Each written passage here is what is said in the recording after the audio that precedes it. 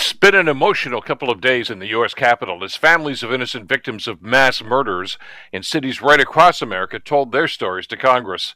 But the most poignant message was delivered the day before when actor Matthew McConaughey addressed the national media and the nation from the White House briefing room. If you haven't seen it, Google it. It's the most sincere and heartfelt argument for reforms for gun ownership that most of us have ever seen.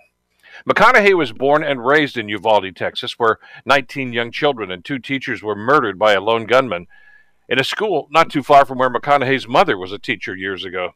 When he heard about the massacre, he didn't offer thoughts and prayers like so many other officials do. He and his wife and family drove to Uvalde and met with the grieving families over the next couple of days.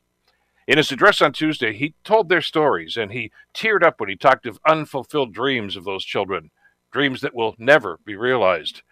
McConaughey didn't demand a ban on guns. He's a gun owner himself, but he did plead for background checks and tighter controls for gun ownership.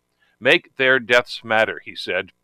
He showed more compassion and more common sense on this issue than probably anybody else in the U.S. Capitol has for years. We can only hope that his words melt the cold and uncaring hearts of those politicians who seem to put money ahead of the lives of young children. I'm Bill Kelly.